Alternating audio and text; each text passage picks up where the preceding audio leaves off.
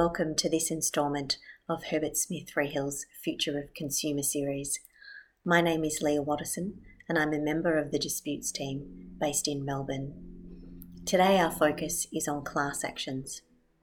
Across the Asia-Pacific region, consumer sector entities need to be cognizant of the ever-present risk of confronting a class action.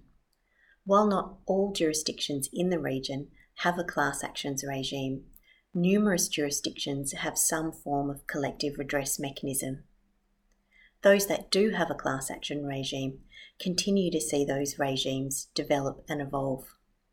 In Australia, consumer sector entities face significant class action risks.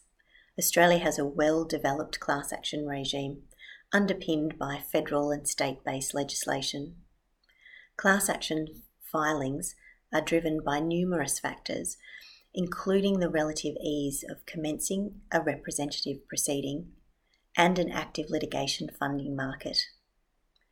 Commercial litigation funders operating in the region are based in Australia or in Singapore, or outside the region, predominantly in the United States, Canada, and the United Kingdom. In addition to product liability class actions, which have been mentioned in an earlier episode in this series, consumer sector entities face class action risks from a range of areas, including from employment issues and corporate disclosures. We predict that this trend will continue. Despite these developments, class actions have not been without scrutiny.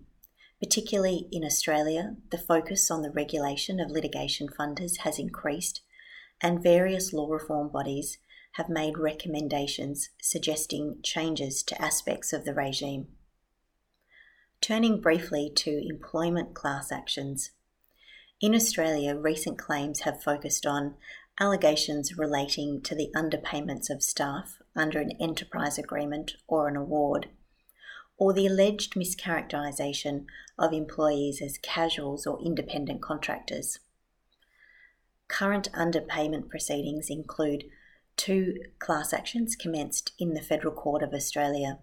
The claims allege that salaried managers were not paid for overtime hours worked under the General Retail Industry Award. A number of other actions against supermarkets and major retailers in relation to the alleged underpayment of staff are also being investigated by plaintiff law firms. Employment class actions based on the alleged mischaracterisation of employees have centred on claims made by casuals or independent contractors that they are in fact permanent employees and therefore entitled to additional benefits. We predict that in 2021 there will be further debate about issues relating to casual employees, but importantly, the potential for some certainty around the definition of casual employee in Australia, given that the High Court is set to consider this issue and the Australian Government has recently passed legislation which seeks to bring clarity to the definition. Securities class actions remain the most prevalent type of class action filed in Australia. They are also a viable form of class action proceeding in other jurisdictions in the region. Despite the potential for legislative reform in Australia, we predict that sustained class actions filings in the securities space will continue. Securities class actions commonly arise from allegations that a company listed on a securities exchange has breached aspects of the corporate law by statements that it has made or failed to have made to the market. Numerous listed consumer sector entities have been the subject of securities class actions in Australia. Notably, in 2019, the first securities class action to proceed to judgment in Australia was against major department store and retailer Myer. Approximately 22% of all securities class actions filed in Australia between 1997 and 2018 involved consumer sector entities.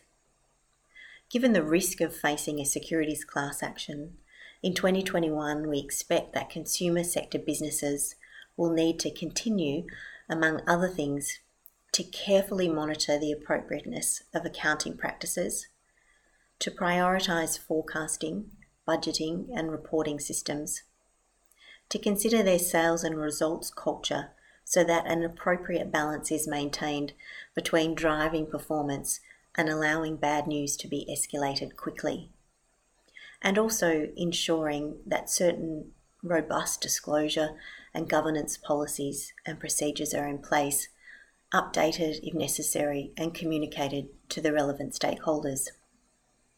We predict that there will be continued debate regarding securities class actions, and in particular the appropriate test for continuous disclosure in Australia, given the recent introduction of a bill into the Federal Parliament which seeks to insert a knowledge, recklessness or negligence test into Australia's continuous disclosure obligation. Across the region, we also expect that consumer sector entities will continue to monitor the impact of class actions on the availability and cost of directors' and officers' insurance. With these and other developments in mind, we look forward to continuing to update you on matters relating to class actions in the consumer sector going forward. Thanks for your time.